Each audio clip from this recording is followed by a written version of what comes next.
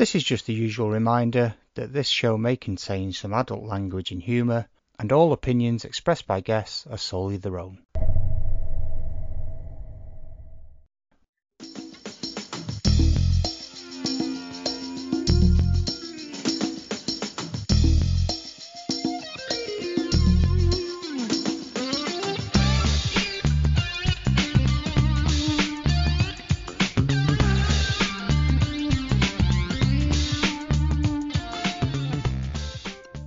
Hello, I'm Damien Edwardson, one half of Art92 and the creator of the sci-fi wrestling comic The Galaxy Grappling Alliance, and welcome to Oh Men to That, the chip-free sporadic podcast series where I'll be talking to a selection of handpicked guests on a diverse range of topics centred in and around the world of art, comics and all things creative. So on today's show we continue our look at the art of self-publishing with the man behind the unique Fred Egg Comics. With a long history of comics creation, including such titles as Berserkatron, Dump, Belltown, and most recently, The Taybridge Disaster. He's appeared in numerous anthologies and has also written many articles for the likes of Comics International, the International Journal of Comic Art, and Comic Scene UK, to name but a few. And if that wasn't enough, he's one part of the brilliant comics podcast, That Comic Smell, and can often be found moonlighting on the equally fantastic Never Eyeing Anything podcast with Tony Esmond. He's a true comics aficionado and a font of sequential knowledge, and it's my absolute pleasure to say a big hello to David Robertson. Oh, hello, Damien. I'm flabbergasted by that introduction. Yeah, I've done me homework. I wasn't going to list everything you've appeared in because it'd be like a bloody Kurosawa film. We'd be here for about 6 hours. Oh, well, that's okay. Start it up. Let's go. Brilliant. You know, I hate to be a pain in the arse right off, but it's bell time, not bell town. I thought I said bell time. I do apologise. I thought you said bell time, so we'll find out in the playback. It's my accent. No. So it's been a bit odd, obviously, for the last year or so, but you seem to be keeping yourself busy. Yeah, I'm doing okay, thank you. I set out a bunch of plans for the summer for getting comics done, and I was all set to go. And then I got a phone call last week saying, "Okay, David, come back into work doing your regular hours again." So all my plans have kind of gone down the toilet. Yeah. Because I was furloughed, so I had a lot more days to work, but now I don't so much. But that's okay. We'll just carry on.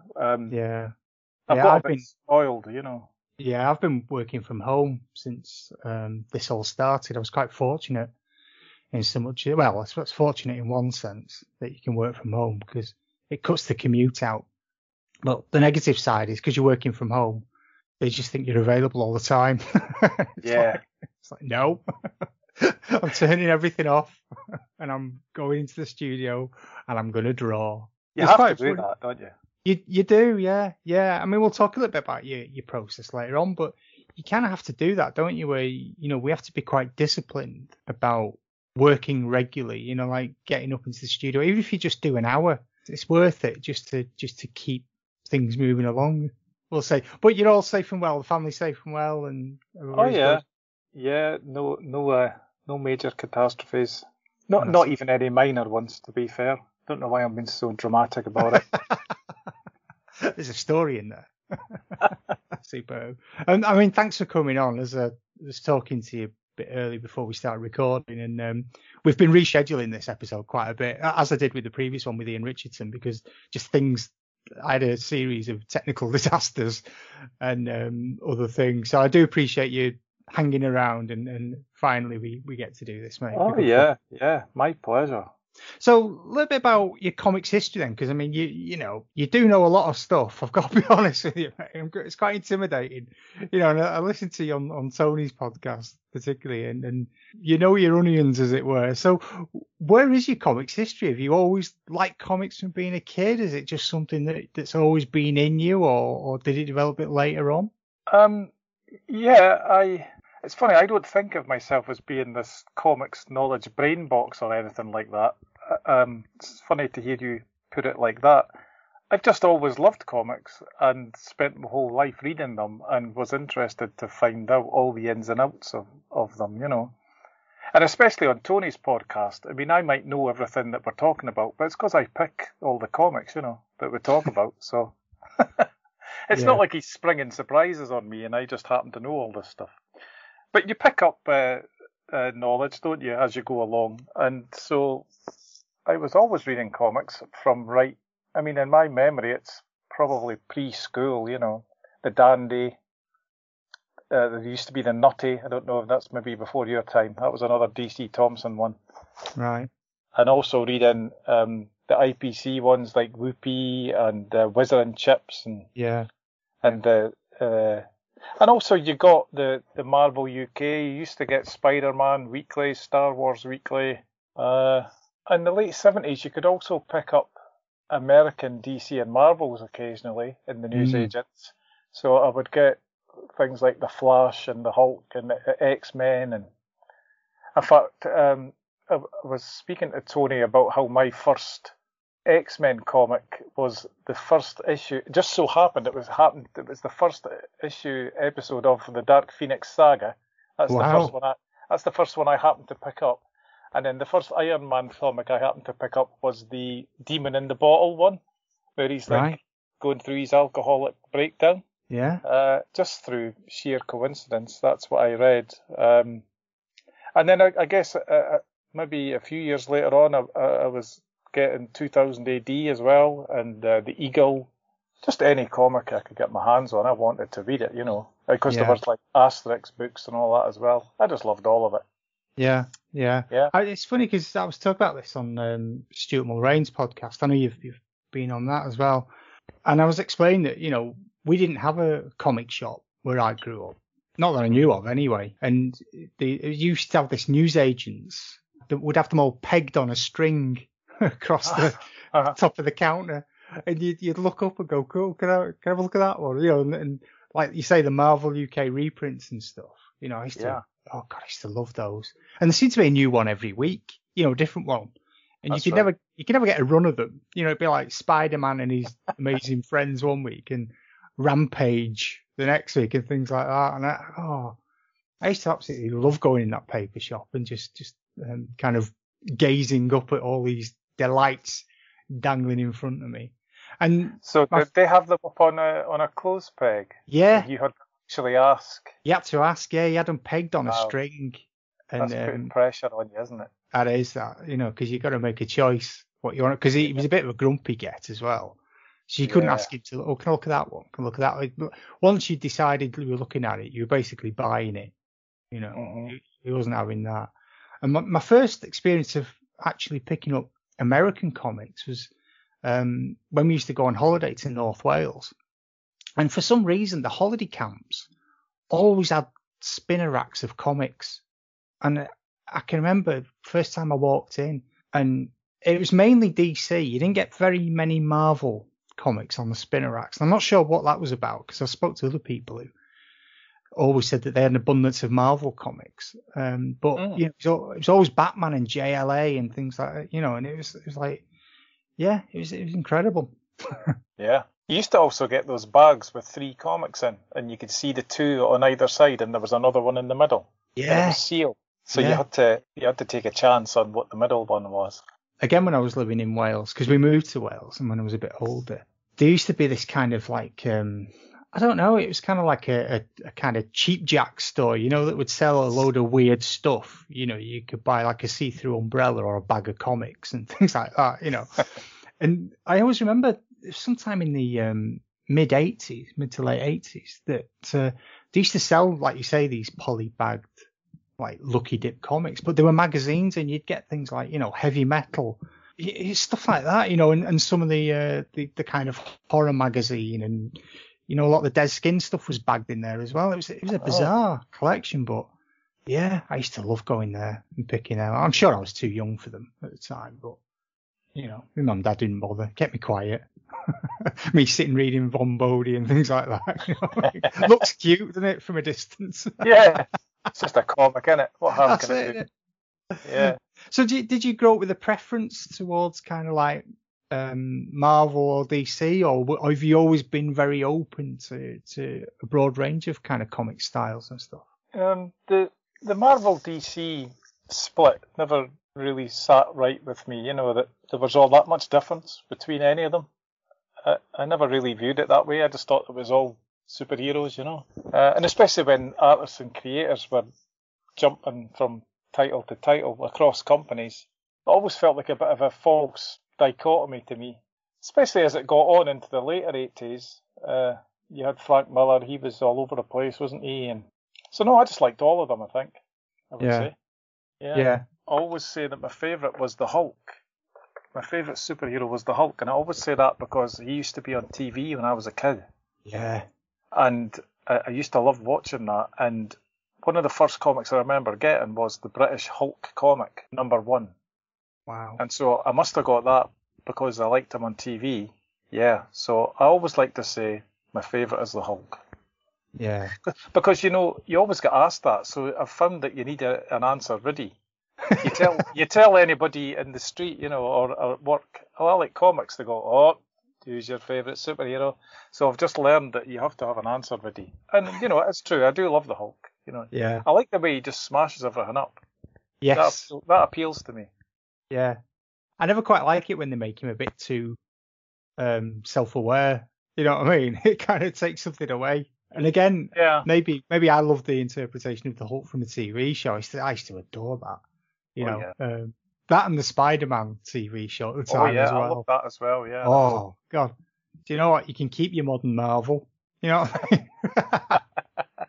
To me, he's the real Spider-Man. Nicholas Hammond. He's Spider-Man. Oh, he was brilliant, wasn't he? Yeah. He was brilliant. And I was talking to someone, and they said they watched them. I think it was on YouTube. They watched some old videos of it, and they're saying, "Did you notice though? He just used to throw this white rope as the web." And I'm like, "No, I didn't notice that, and I don't wish to know it." He didn't do that. He had web shooters in his wrists, and he pressed the button, and it shot out.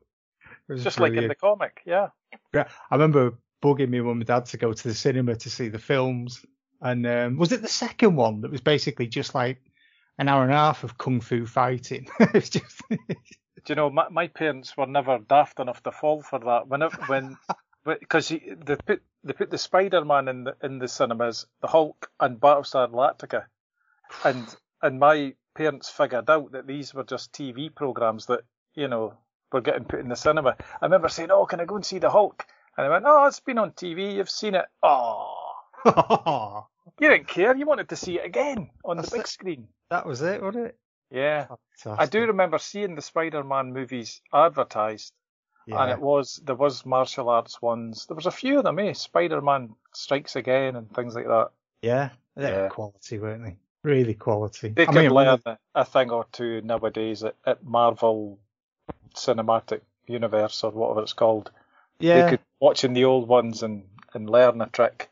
No, I agree, actually. There's something to be said for that simplicity of kind of design and storytelling. But no, it was brilliant stuff. And did you always want to create comics then?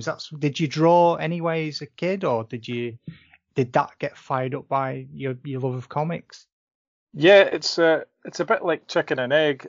It's all so long ago, I can't quite remember what started what, but I was reading comics and I was drawing and I was making comics, and it was all just happening from before I can even remember. So it's pretty vague.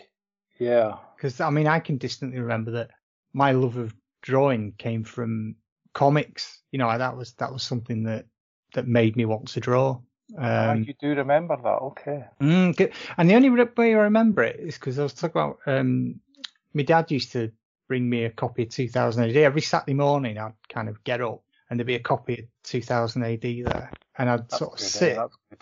I'd lie on the sort of rug and I'd read through it, and then I'd go and have my breakfast, and I'd come back and I'd go through it again. I didn't understand most of it. I was just looking at it, and absorbing it. And then I'd kind of get dressed and I'd then immediately start copying drawings from it.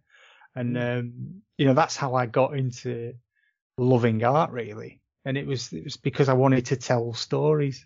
And, and then I found I actually loved art generally. And I don't know whether I would have loved art anyway as I got older, or whether it was, that was the sort of genesis of that. I really don't know, but yeah, that's where my drawing practice came from. I think that's why I put some time aside and draw, because I used to do that as a kid. In my head I had a window of time where I could do some drawing without getting harassed to go outside and play with kids I didn't like.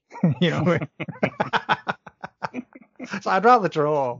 I mean, I'd rather you went out and played with the neighbours. Yeah.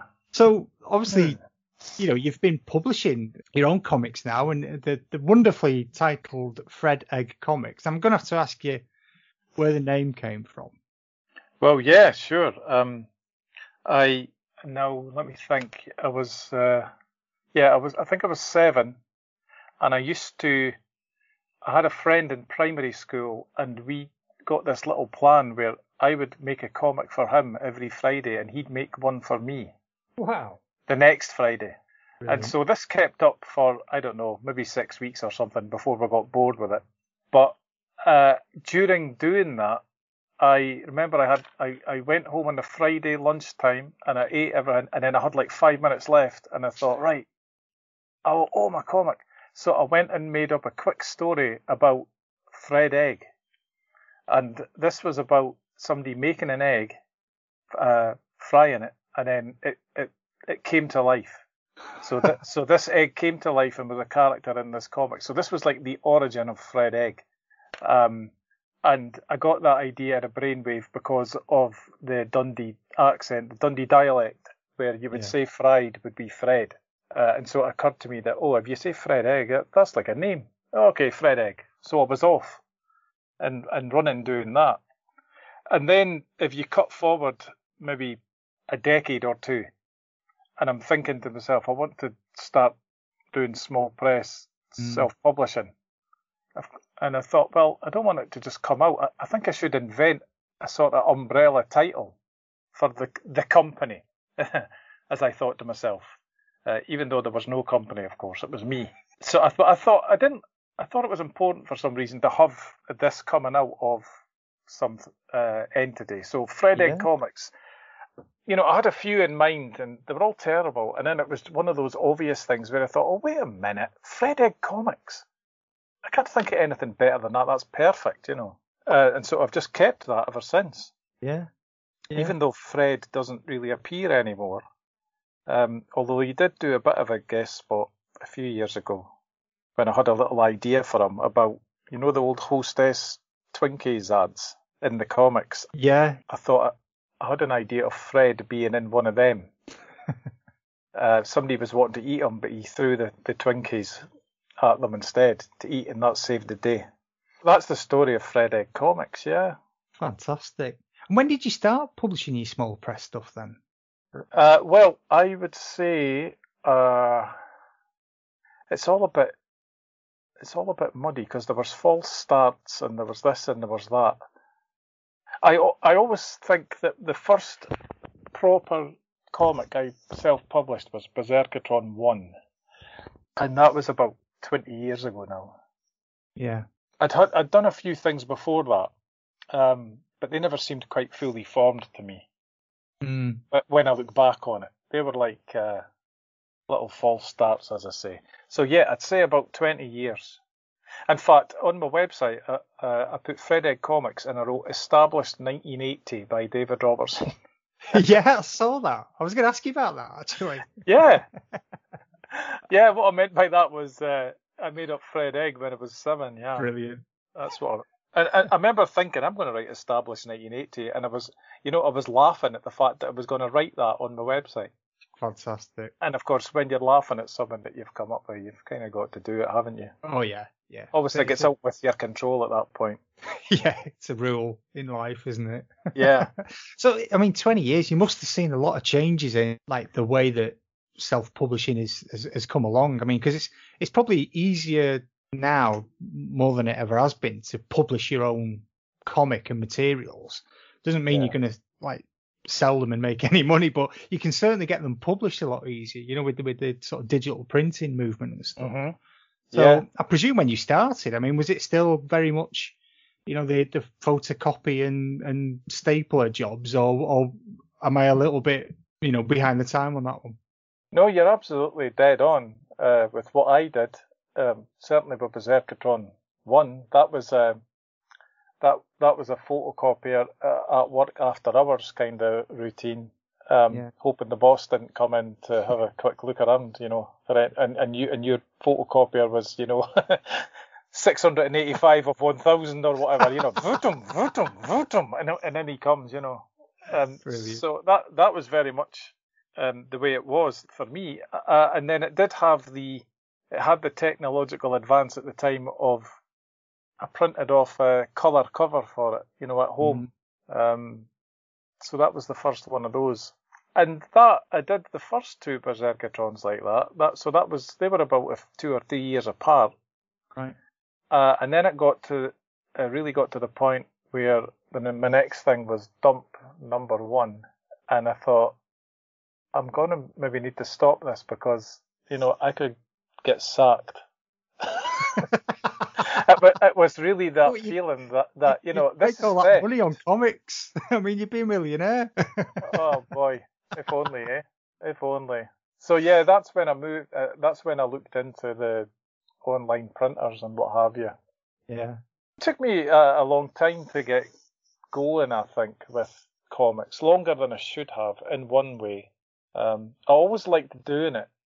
Yeah. Ever since I was a kid, but I think it just didn't fit into what anybody thought you should be doing, Yeah, I completely understand where you're coming from. I mean, yeah, you know what I mean, yeah. I dropped out of art completely for probably about 20 years.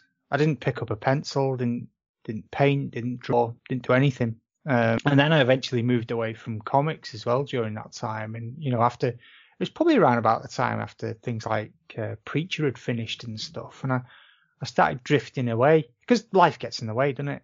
And then it was only probably about 3 or 4 years ago that I was at a point where I needed to do something like for myself. And my missus, who was teaching a community art class, she sort of said, look, why don't you start drawing and painting again?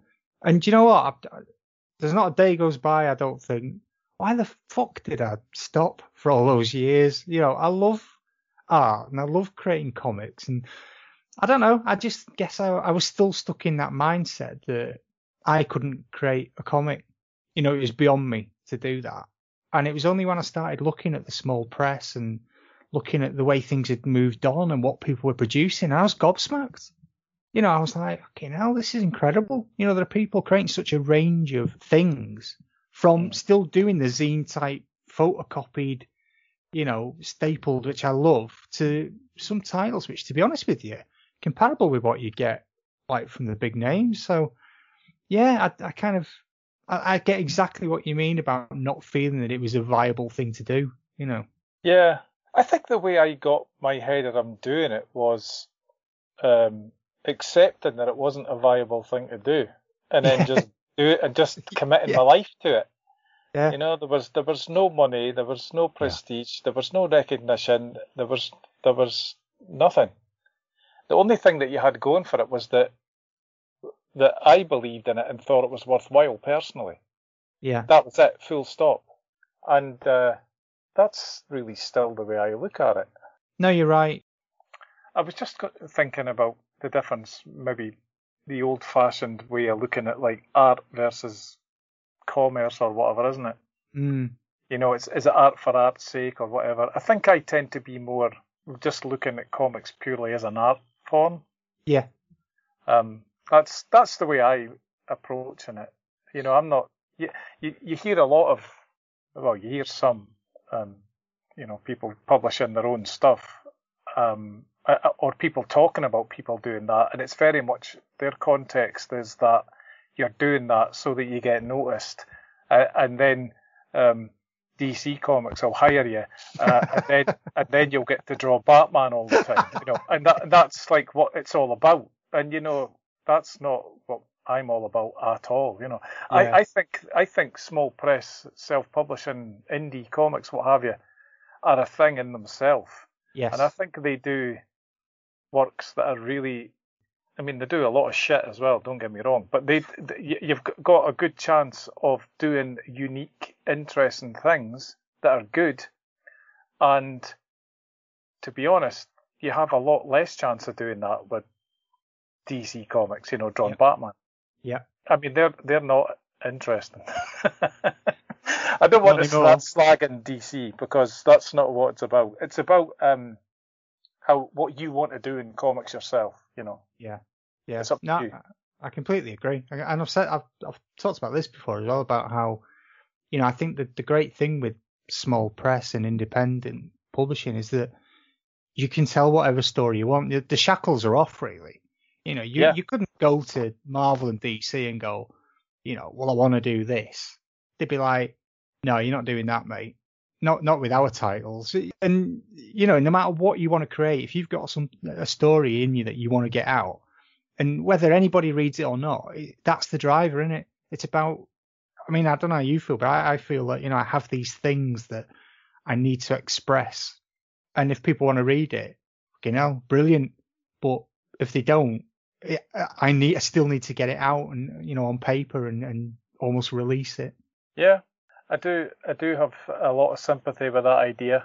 And I think that the idea of having your more superhero comics, etc., at the top of the tree, as if they're the pinnacle, that is purely just coming from the sort of economic society we live in. Yeah. Where they've got a product they make and they sell however many thousands of them and make money. Yeah. And then they keep doing that ad nauseum, And I love Batman. Yeah. But I have no real desire to see what he's up to this month, No, I mean, I've talked about this as well. I can't read Batman anymore. I haven't read it for years because, I don't know what the fuck's going on half the time. It's like, why is he riding a horse now? What's going on? Why is he married to Catwoman? Do you know what I mean? And it's just all this stuff. And for me, I mean, and I rant about this nearly every episode, it's when they start fucking around with the good old canon. Oh, that does me head in. I mean, I'm from that sort of Neil Adams, Jim Aparo, Norm Brayfogle kind of run of pinnacle bat stories, Nightfall and Death in the Family and real earth-shattering stuff that had me mesmerised. Yeah. And then fucking Bane's in like every issue, isn't he? And the Joker, and it's just boring and repetitive, but also they're not happy to let like the sort of story naturally flow with its own canon. Let's reinvent. And you're right, that's just down to how do we get sales going again? It's a bit like the big crossovers, isn't it? Yeah, I mean, there's no shame in it. They're a business. They're making cans of beans, Yeah. So they have to sort of nominally make some difference be in the cans of beans to like pretend there's some growth or change going on. Yeah. Well, that's all fantastic. It's just not what I'm interested in, Yeah. Yeah. And I think the problem with that, though, is that maybe, I don't know, could be wrong, but I think one of the problems with comics as a medium these days, particularly, I mean, not small press, but on those bigger levels, is that they don't build that kind of rapport with readers anymore, because I don't think readers can actually settle into a comic title like we used to do as kids and read it for years and years and years and get that continuation. Because it gets rebooted every fucking 6 months, or every time a new creator comes on, it all changes. And I think that's why maybe younger sort of comics readers today are much more willing to flip, from title to title and drop stuff and things like that. I don't know, could be wrong, but either there's so many things wrong with that's true. It's comics nowadays. You quickly get onto the distribution isn't there the way it used to be, and all this crap, That's true. Anyway, let's focus on some small press work then. So, as I mentioned before, you've got some great titles. I mean, I was having a flip through Comic House and catching up with a couple of your previous titles, and I noticed that there seems to be something of a kind of almost the ones I've read are almost spurred by autobiographical instances that have happened. So Bell Time, you're talking about watching, was it Peggy Sue Got Married was the poster you saw. Oh, yeah. That's that got it going, and obviously there's the Blade Runner strip that you did, Yeah. and most recently as well, the Tay Ridge Disaster, where you talk about the fact that you've always been fascinated by it. Is that kind of approach something that's always been your inspiration? That makes sense to say that. I mean, if I'm fascinated by something, that seems like a good choice of thing to do a comic about. If I can get an angle on it that I'm happy to think, yeah, that would be good as a comic. Yeah, that makes sense.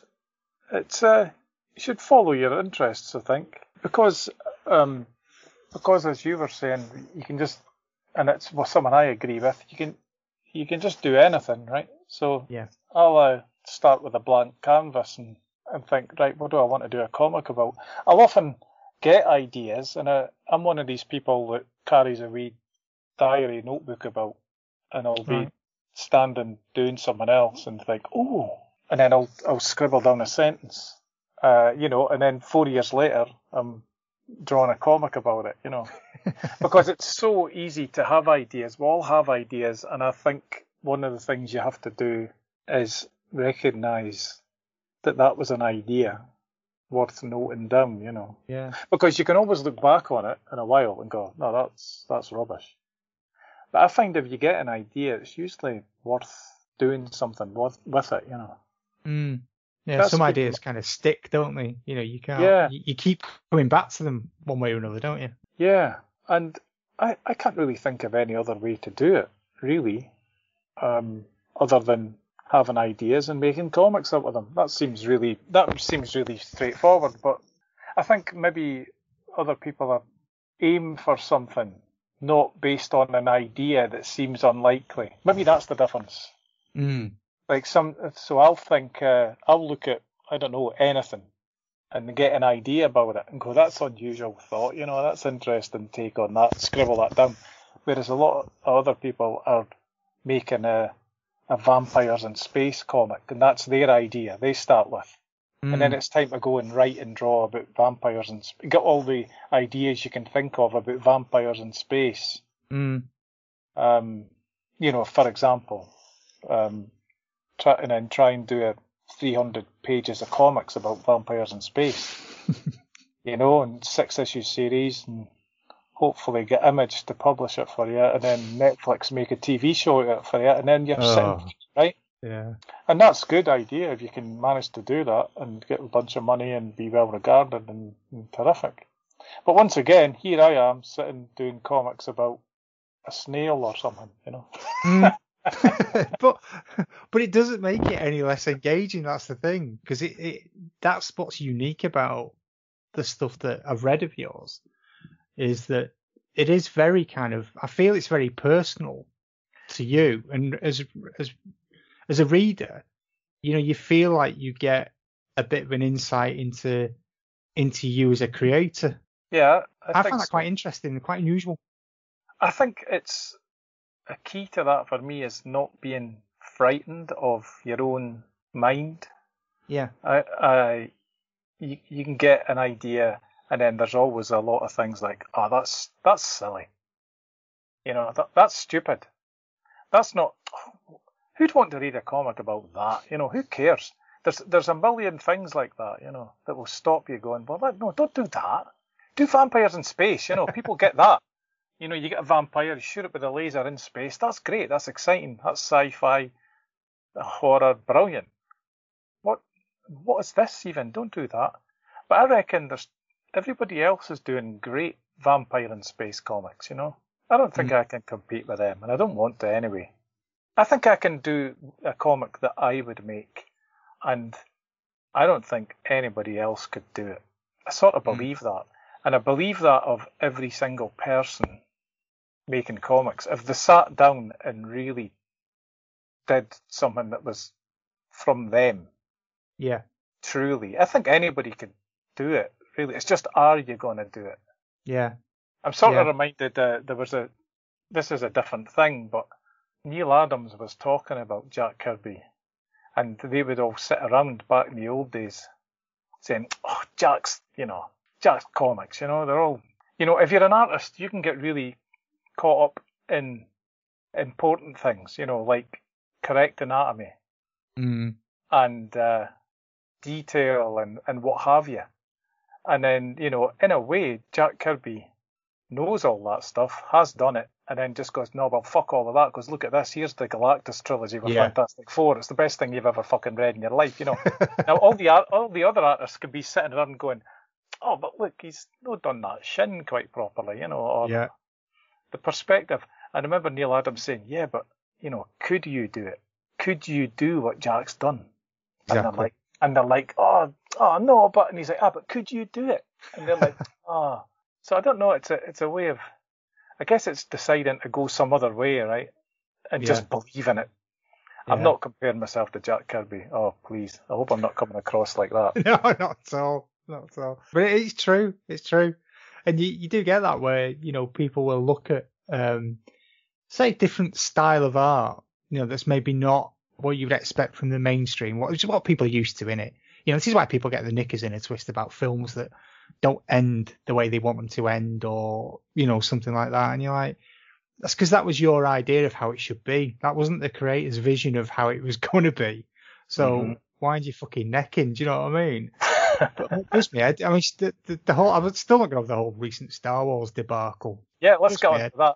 I'm a complete Star Wars nerd if you want to get started on this. Don't start us on Star Wars. We'll be here all bloody. We'll save that for another episode. And I know one of my favourite episodes of Never Eyeing Anything was when you talked about, was it Star Wars issue 80 or something? Yeah. God, I love great that. comic that was. Yeah. No, I'm making a note, mate. We'll do that one again. Yeah. But you're right. People, if it doesn't fit their view, they're quick to point at the faults of it. But yeah. Like Neil Adams said, could you do that? Could you write that story? Could you illustrate it that way? Could you create that spectacle of wonderment on a page? No.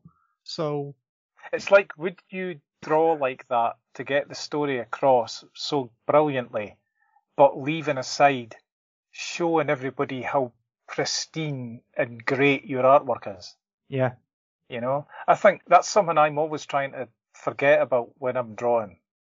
Whenever I feel myself starting to show people, oh, look at this, look how I'm drawing here, this is good, Whenever I start getting that feeling, I go, no, fuck it, don't do that. I guess I'm more of just a story guy, Yeah. In my head, that's how I make sense of that. Fantastic. Drawing pictures is a different thing than drawing pictures to make a comic, I think. You can do one big drawing and one big nice painting, but I think your intentions are different doing that. Yes. Yeah.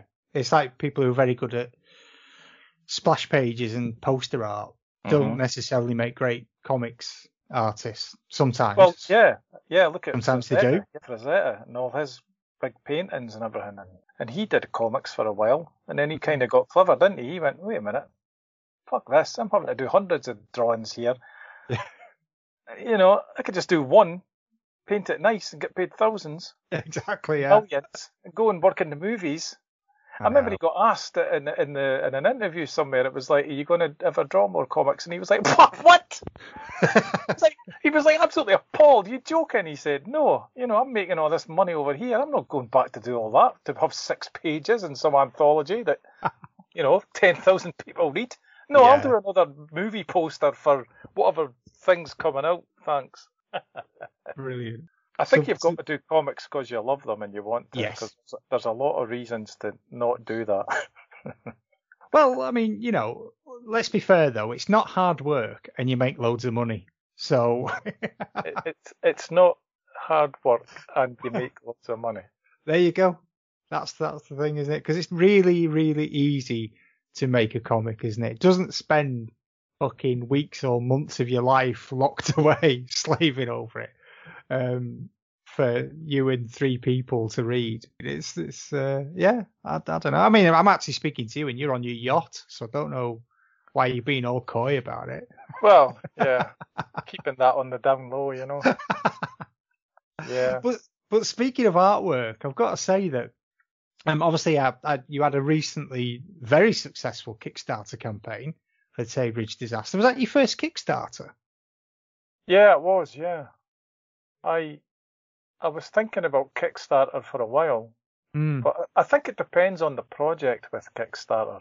And like with everything, I try and think about everything before I get started, or think of as much as I can before I just jump in, So I was trying to get my head around what it all meant, Kickstarter, And the thing I had to get my head around was what happens when you do it? I mean, and nobody pledges at all. Well, what does that mean? What's that going to mean to me when I do that?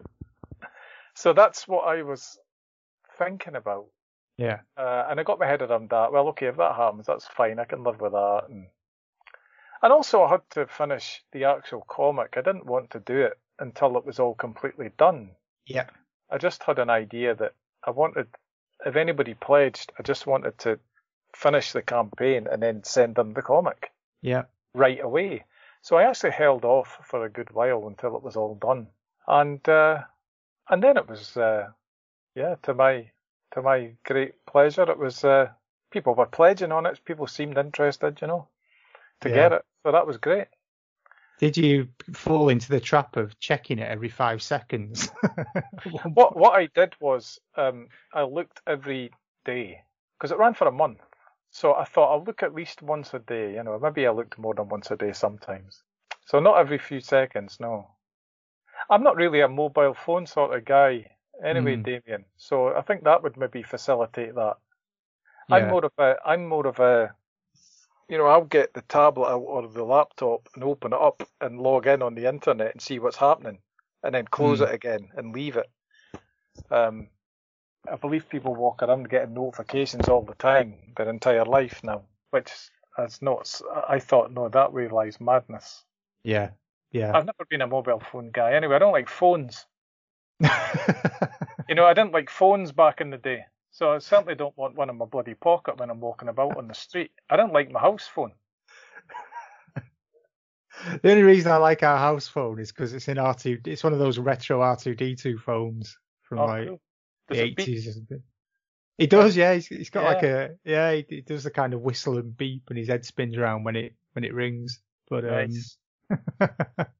But yeah, you remember those adverts for the toys in the old comic? And it used to be remote control R2D2. Oh. And I used to think, if you had the remote control R2D2, you could sit and have the control. And if you made him come in the room and you were hiding the control, it's just like it really was R2D2, wasn't it? It'd be incredible. It'd be great. I think that would have been it. Like, life could have ended right there. That would have been it. That's just, you're not going to beat that, are you? You're just not. There's endless Star Wars merchandise, isn't there? It's just ending. Yeah, yeah. And again, I was quite lucky in so much as I collected quite a lot. And then when I was in art because I had to eat, I had to sell it all really cheap. Oh, no. And the only thing I kept was my Han Solo and Chewbacca and the Millennium Falcon. And it was the Empire Strikes Back one. It was still in its box and, really, really looked after it. And it kept it at my dad's house. I moved around quite a lot. Me and my wife moved from place to place with the work and stuff. And then when I kind of came back up to Wigan, I said, right, I'll pick my stuff up. And I lifted the box. I thought, something weird here. There's a lot of rattling going on. And a fucking mouse had eaten it all. Oh, no. Yeah, like eating the entire top, but not just the bit that used to lift away, eating the entire top bit. And the only reason that the Han Solo and Chewbacca and their guns survived was because I had them, there was like a little compartment you can hide, like a smuggler's compartment. Oh, yeah. I taped them up in that to keep them safe. And it hadn't got through to that. And, it broke me heart. I was like, fucking hell. It's like the only thing I had of any value left from that whole collection. And a bastard mouse ate it. Oh, that's grim. But I don't even look now at, when you see people with Star Wars toys and, the prices they go for, and I can't even look at it because I'm like, I had that in a box. Because didn't really have a lot as a kid. So when we got something, you fucking treasured it. You know what I mean? Everything went back in its box with the instructions and it's like, Jesus. I don't know. Yeah. So let's get back to the Tay Bridge disaster then, because I've got to say to you, because I obviously backed it and I got it through, and I got a brilliant little sort of package with it of some postcards and that little mini kind of making of booklet that you put in as well, of like the sketches through to the pages. Yeah. I love that. But the one thing that struck me, and I said this to H, was like, your artwork, and I think I may have said this at the time, but your artwork looked like it was aquatint. It looked like you'd etched it in aquatint and printed it. It's absolutely gorgeous. I mean, it's really, really lovely. There's two particular pages where, not wishing to spoil it, but where, you know, the incident itself is happening and the sort of train is coming over the bridge, and the kind of portrait in a landscape book, but oh mate, they're absolutely spectacular. It just seemed like a completely different style to what I've seen from you before. Yeah, it was its own style for that story. That was another thing I was trying to think of for that story. I tried to get a tone that matched what it was about, you know. Yeah, I think it worked okay. Thanks for saying those kind things about it.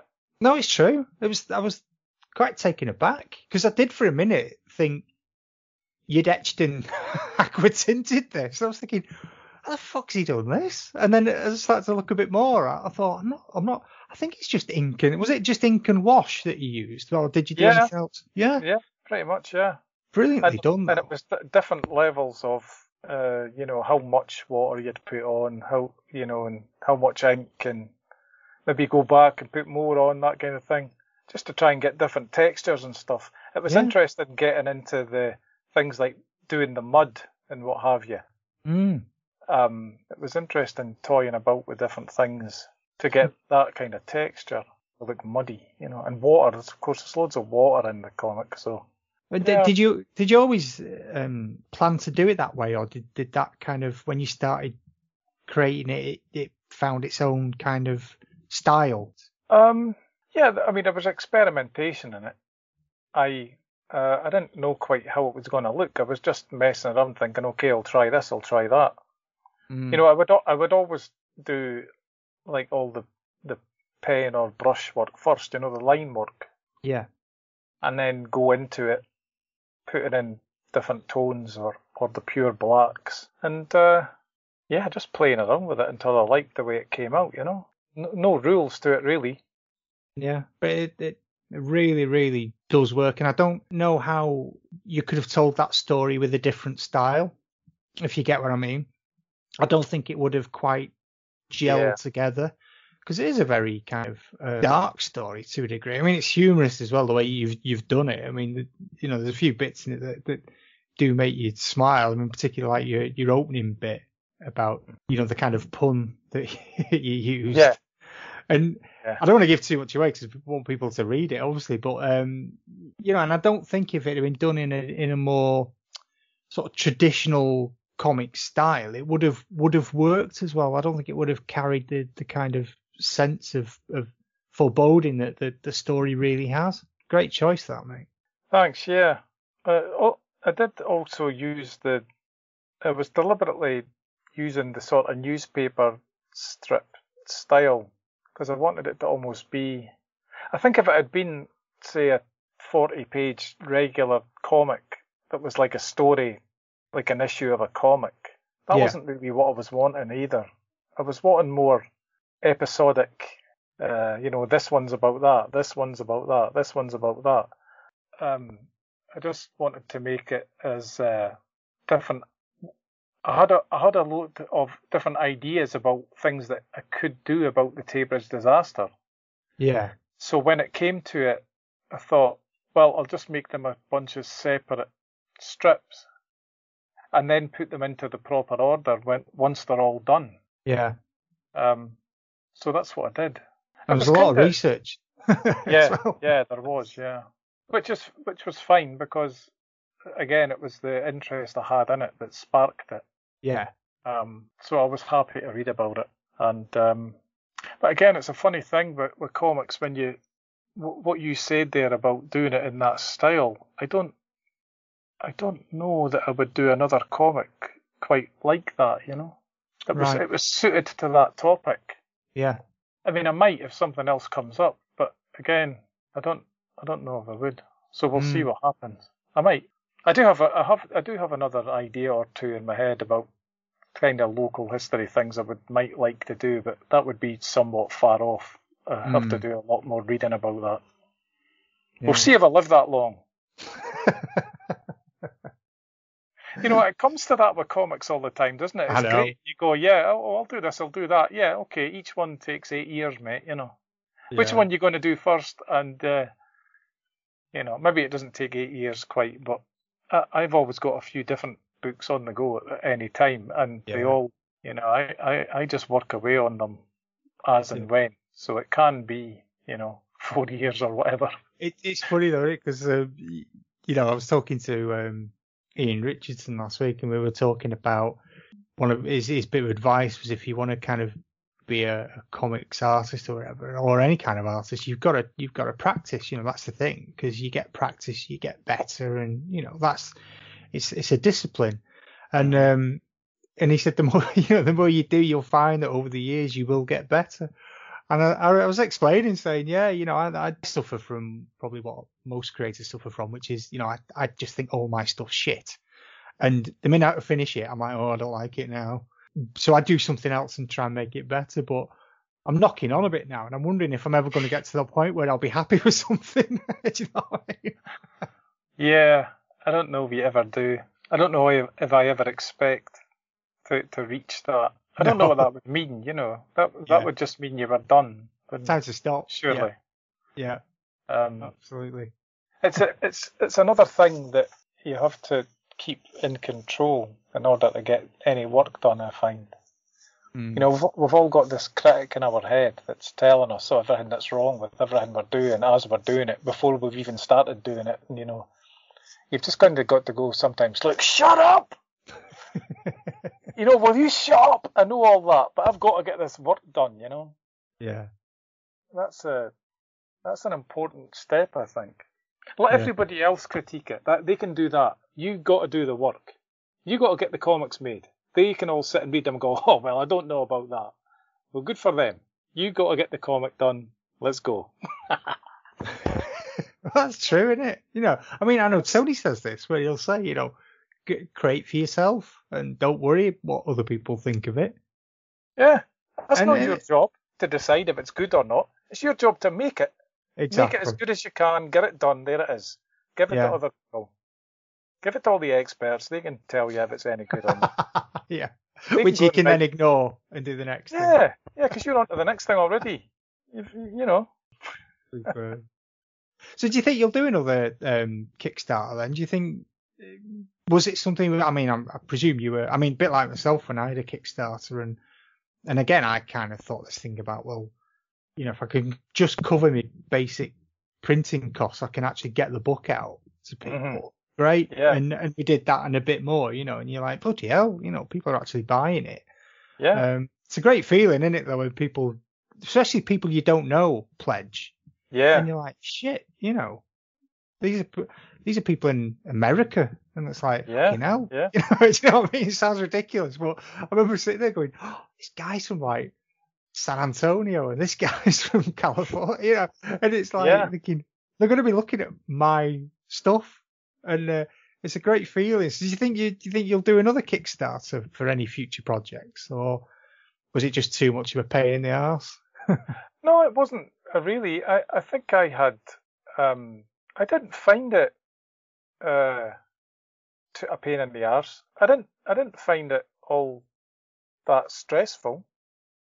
Maybe because, maybe if you were sitting waiting to find out if it was going to meet the target or not for 3.5 weeks, that would be stressful. But I was really lucky because it got to my target pretty quick. So after that, it was all just, let's see what happens now. I think in my memory, it took about 3 days and it had reached the target I'd set for it. I thought, it was incredible. What? Yeah, I know. And then after that, I was, more people were bidding. I keep saying bidding like it's eBay, pledging. And then I thought, well, then you get into all these what do they call them? Stretch rewards and all this. Oh yeah. Stretch. Oh. And I thought, what is that? Why? I couldn't really get my head around that. I hadn't really thought about that.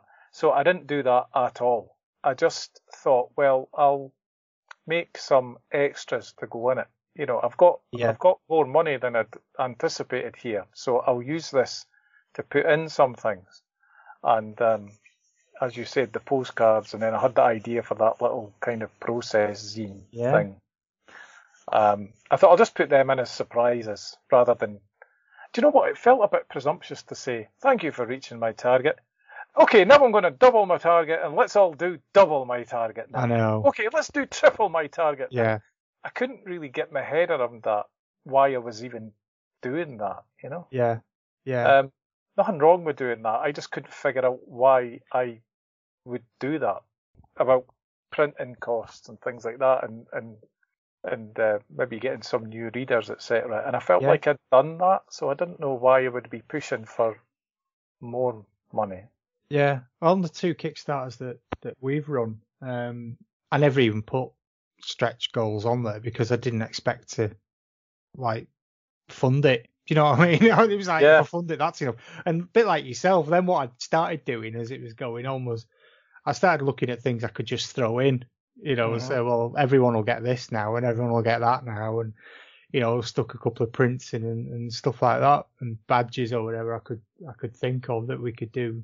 Yeah, I didn't, again, like you, I didn't actually anticipate being at a position where I would need things like stretch goals. And I think it's pressure as well. And, you know, it's like people who have like 50 bloody different tiers of things that you can buy.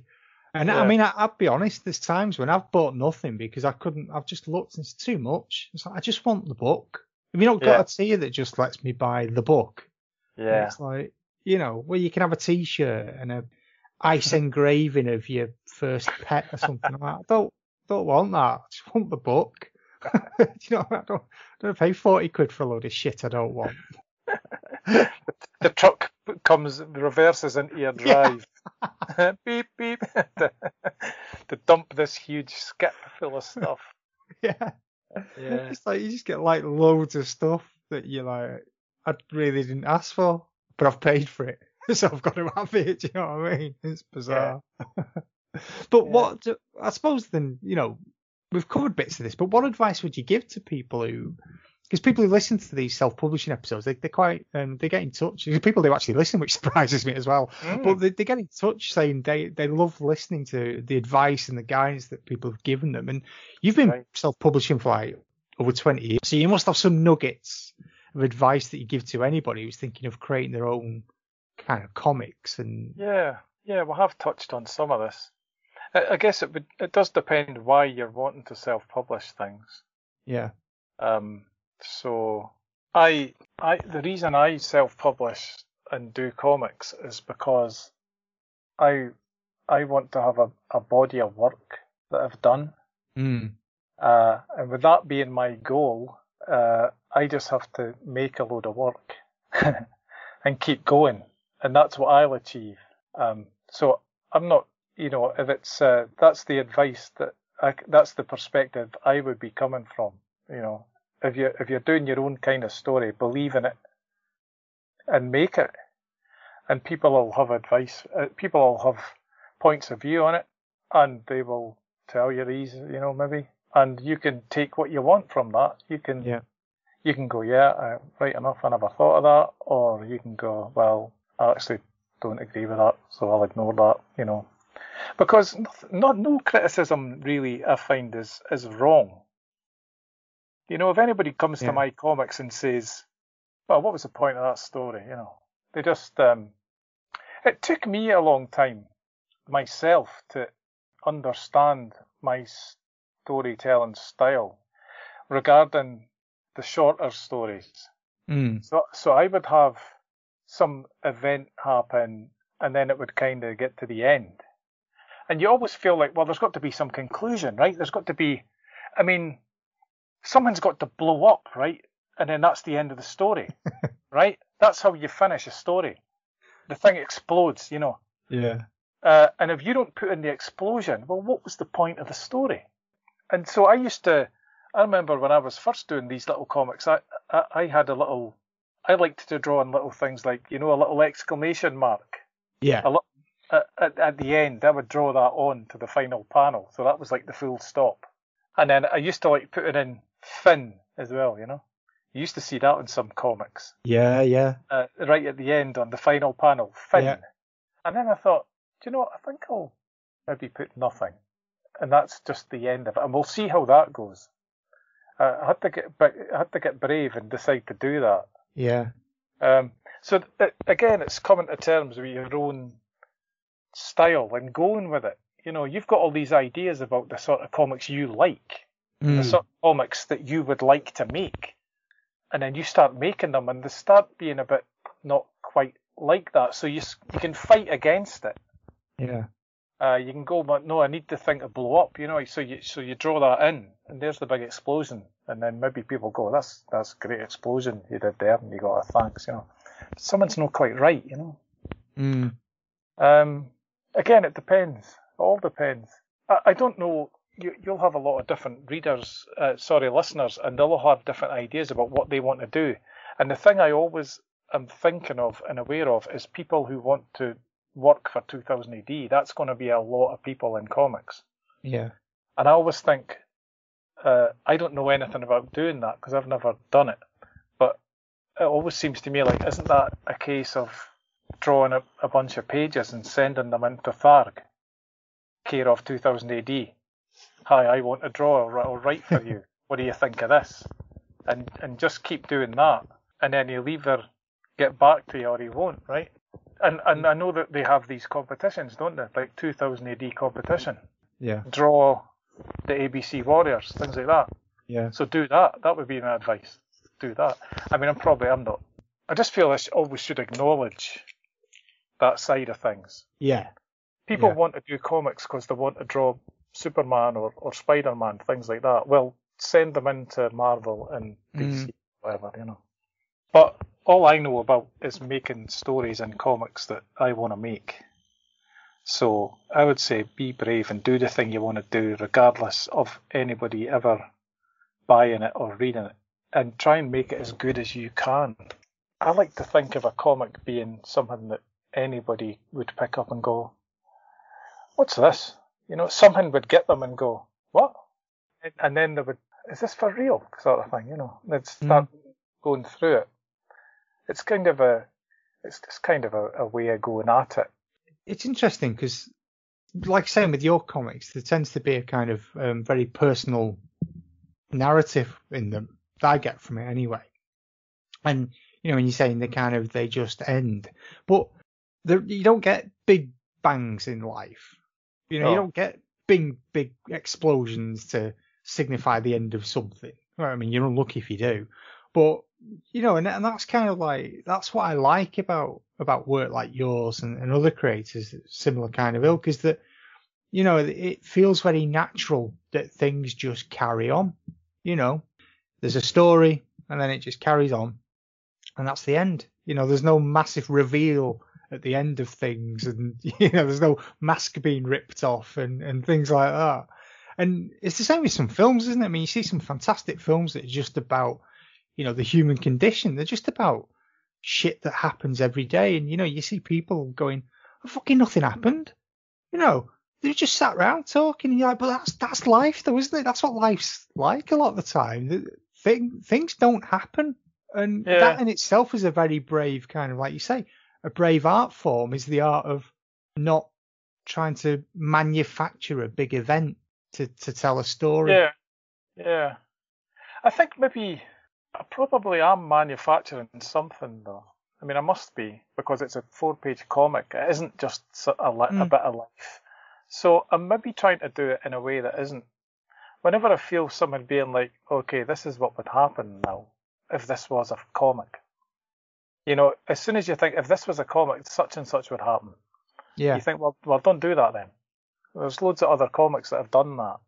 It's quite interesting. I did a story quite recently, and I was working with an editor, and I had an incident happen, and it was a pretty extreme incident if it had happened in real life.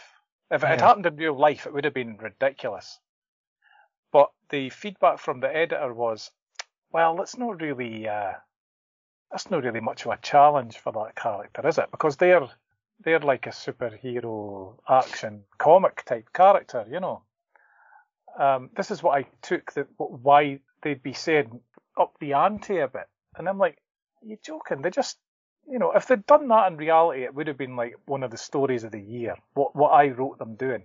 So the take I was having on it was more not what you would expect in a comic like this, but more trying to put more of a mundane, realistic twist on it.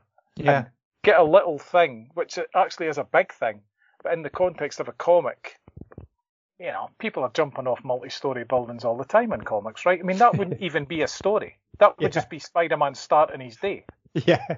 So if I did a Spider-Man comic and there he is, he's jumped off the roof, you know, that wouldn't be a big deal. So I was making it a big deal, the fact that he did that. That was my take on it.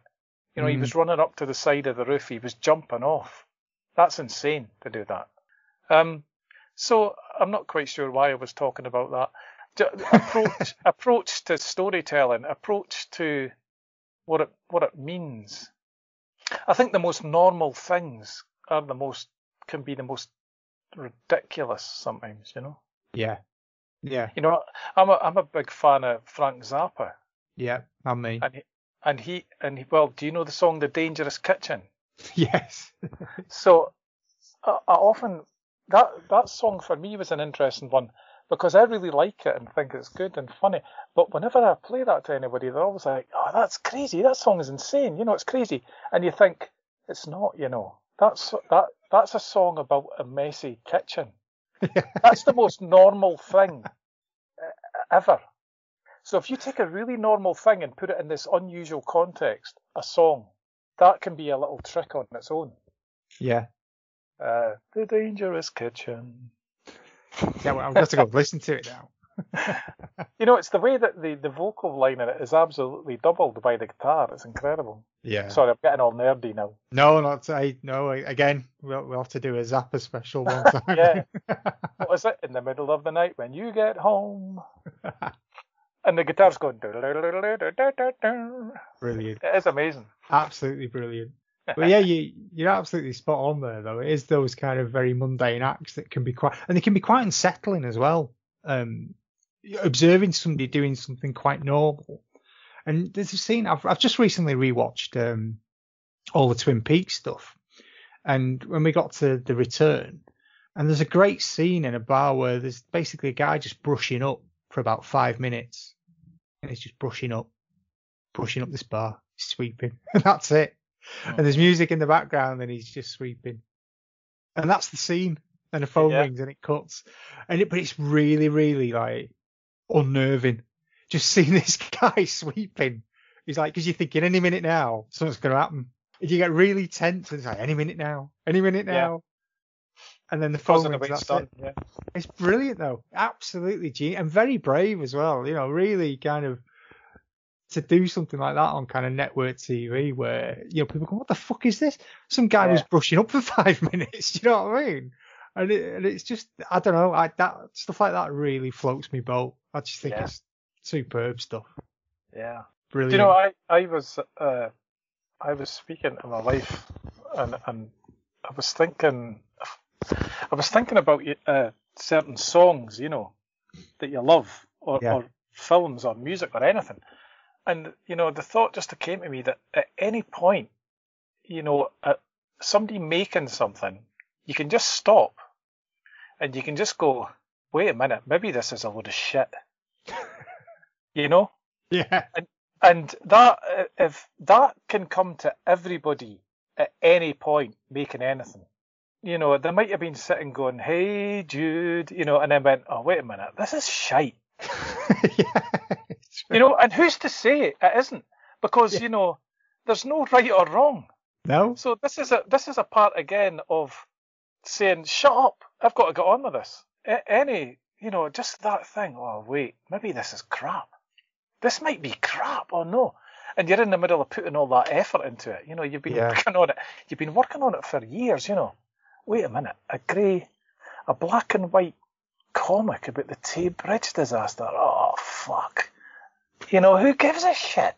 I'm so off the track here, it's unreal. But fuck the track, you know? Yeah, no, you're absolutely right. I wish somebody had pointed that out when they were doing Octopus's Garden, but, you know, Well, just there my you go. opinion. See, that's the thing. I've never been a big fan of Hey Jude, so, you know. I just know that's a classic song. Yeah, just do it. Listen, my advice to people wanting to make comics is get your idea and then get started on it. Put a bit of time aside to go, do I want to do that?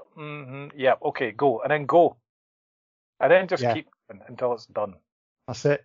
And everything that isn't getting comics done, try to do that as little as possible. Now, that sounds really simple, but that is basically everything else in life. Yeah, it is. Yeah. Right? So what you have to do is try and cut out as much of that as possible. Anything that isn't doing comics, don't do that. Now, you're not going to be able to do that, but that's what you want to aim for. Yeah. You know, it sounds so simple sometimes when you're saying it. I know. You know, all these cliches, you know, just do it, you know. Just do it, like Nike. But you really, you know, in a way, it boils down to that, you know. It's true, though, isn't it? It's true. You know, I know people that are going to do 18-part wonder stories, and they've not got past telling me they're going to do it. Meanwhile, you've got other people who are just churning stuff out constantly, just creating every chance they get. And you just think, oh, I'd rather be creating stuff than planning fucking opus I'm never going to get anywhere near completing. Because that would just depress me then. The ideas bit is very alluring, isn't it? It's very, you get some idea and that's great, and then you're kind of pleased with yourself and you sort of get a buzz off of that. You can picture it, you can see the comic in your head and look at it, it's great. So that's good. And then you sit and start drawing it, and it's like, oh, look, there it is really. And there's so much more of it that you have to sit and work on. It's the drudgery and the work, the hard work. You have to keep forcing yourself back to do the next bit. And I have said this somewhere recently, but you know, it's the absolute drudgery of it and the hard work. That's part of it. You have to get some sort of perverted side of yourself that enjoys that. Yeah. Sitting there for hours and hours. Because it is great. And from the way I do it, Damien, is I go through all this, and then when it's done, I sit and look and go, well, that exists. Because I made it. And, you know, it didn't have to exist, but now it does, and it's because I made it. So you sort of forced it into existence. And that's quite a nice feeling. There's nothing like it, is there? You know, when you get that, when you've had something printed or when you've actually printed something up and you've got it there and you actually hold something in your hand that you've created. Mm-hmm. I've said this to other people who don't, because they'll go like, well, you make comics, what for? You know, because I want to. It's a valid question, yeah. But nothing beats that feeling of seeing something that you've done in print. It's honestly, it's one of the greatest rewards that I think as a creator you can have. You know, it must be the same for writing a book or recording an album, whatever. But actually seeing it physically is just unbelievable, isn't it? Unbelievable. And you're right, it is a drudge and it is hard work. And there's days when it's beautiful outside and, you know, we're up in the studio sweating our bollocks off trying to get a page done. And you know, you remember Big Brother on the TV? Yeah. It's like day 4692 at the drawing board. This fucking foot. Because again, I can get obsessed about little things. The irony is, I know for a fact that nobody will even look at it. You know, they'll do that 2.5 second scan thing. But for me, it's like, no, it's a matter of principle now. It doesn't look right. It niggles you. It niggles you, doesn't it? Yeah, and then there's your day gone. You're another day behind. And it still looks shit.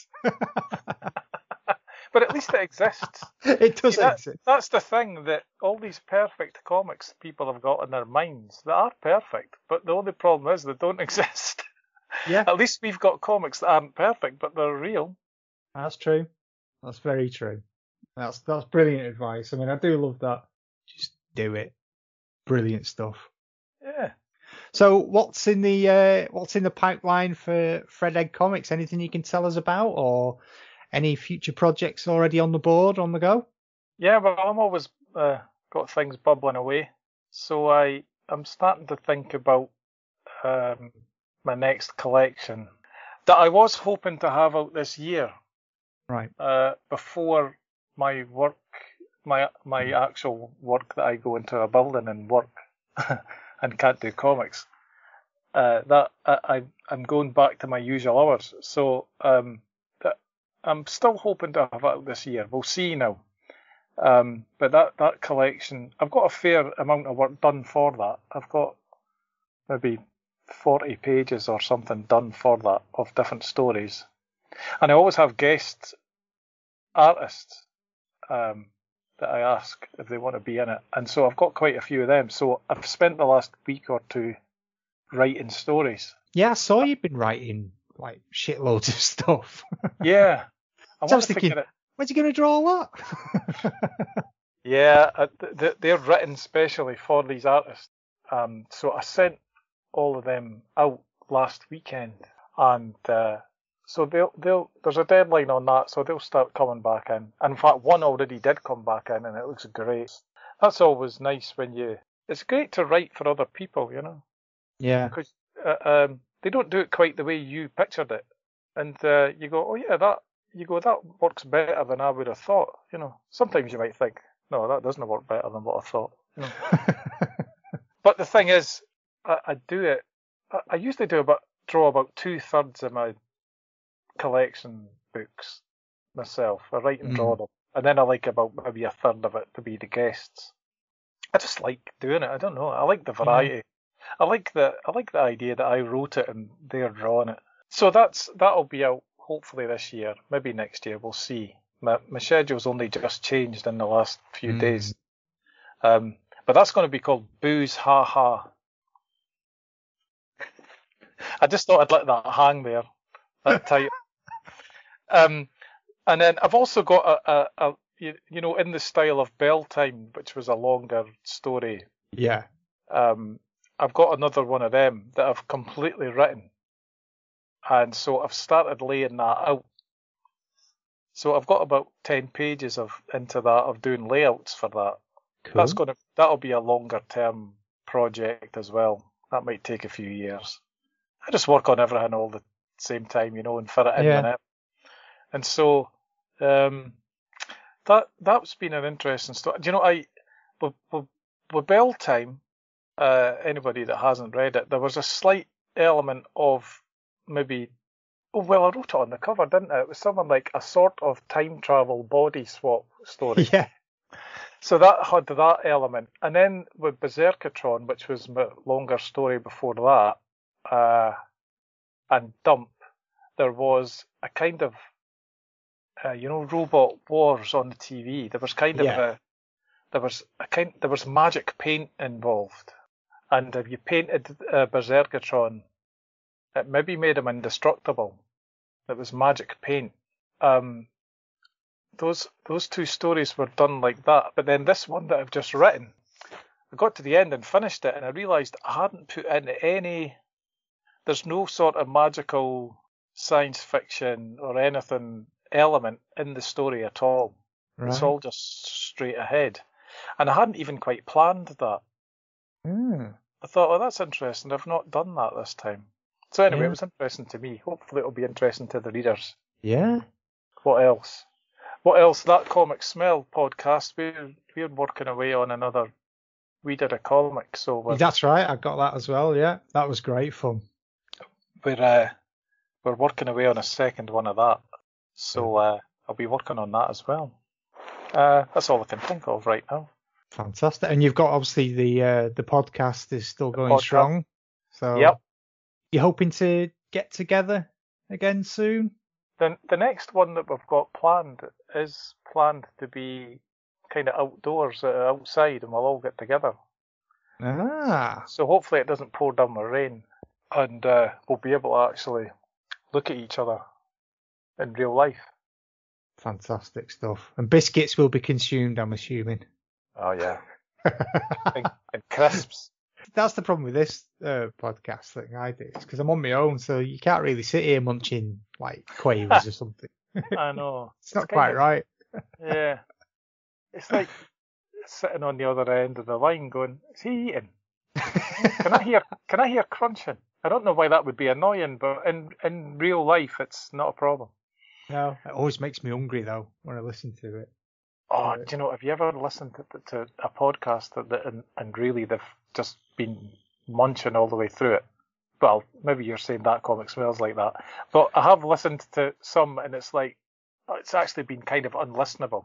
I saw some guy sitting talk about a Yes album, and he ate a sandwich all the way through it, and it was interesting what he was saying, but it was disgusting.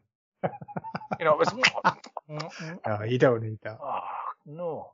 You gotta have some standards, haven't you? I mean, you should only have dry food for a start. Yeah, crunch is okay. Something audible. But squelch. I was listening to a podcast the other day actually, and you can keep hearing them now and then opening a can of lager or something, you know, like that. Psh. And I was by the end of it, I was like, I need a drink. I've got to have a drink. I was like, twitching. Yeah. Because again, that's another one of those lovely sounds that you kind of go, oh, it's unmistakable, isn't it? But you're like, oh. When about 5 or 6 years ago, I went through to Thought Bubble, and it was with the Treehouse comic guys at the time. And we arrived quite late and we went into the pub and, you know, it was freezing, you know, because it was like October or whatever. And they were like, oh, I'm getting a pint, you know. And I thought, I've got a right want for a cup of tea. And they were like, you really? I said, yeah, I'm going to go up to the bar and ask for a cup of tea. And so that's what I did. So we're all sat, having arrived. And, you know, I got my spoon, right? And I'm sitting with my cup of tea and it's ding, ding, ding, ding. You know, I'm stirring it. And you just saw people like listening. Oh, what's that noise? You know, unusual noise in a pub at 11:30 at night. And then like half an hour later, here comes the waiter with the table next to us with a tray with like 8 cups of tea on it. So that just shows you the power of suggestion. Yeah. Probably people going, I didn't know you could get tea in here. Yeah, I wasn't sure myself, but I just thought, well, that's what I want, so I'm going to ask. Yeah. I mean, who wants a pint of beer on a freezing winter's night? I didn't.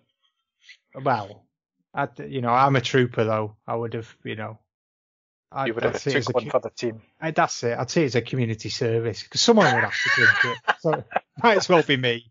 Oh, I applaud you. That's admirable. I'm nothing if not selfless. You force yourself. Oh, that's been absolutely brilliant, mate. Really enjoyed that. I'm glad we've managed to catch up. It's been great fun. Yeah, I've enjoyed it. Cool. And do you want to give people some links to like your social media and where they can buy your stuff, things like that? Oh yeah. Well, the thing to remember with me is Fred Egg Comics, and so I'm fredeggcomics.com. I've got a blog as well, fredeggcomics.blogspot.co.uk. I think now they changed it actually, and you can hear me wittering on about all comics type things there. At Fred Egg Comics, Twitter. What else? Facebook, I'm on there. I'm David Robertson on there, but I look like Fred Egg in my profile picture. What else? That Comic Smell podcast. And there's links to my shop and all that on the website and the blog. So, yeah. Excellent. Get in touch. And if you've never seen or read David's stuff, then you're missing out. You really are. And particularly, as I say, one of my favourites was the recent one, the Tay Bridge he did. I just thought that was a beautiful piece of work.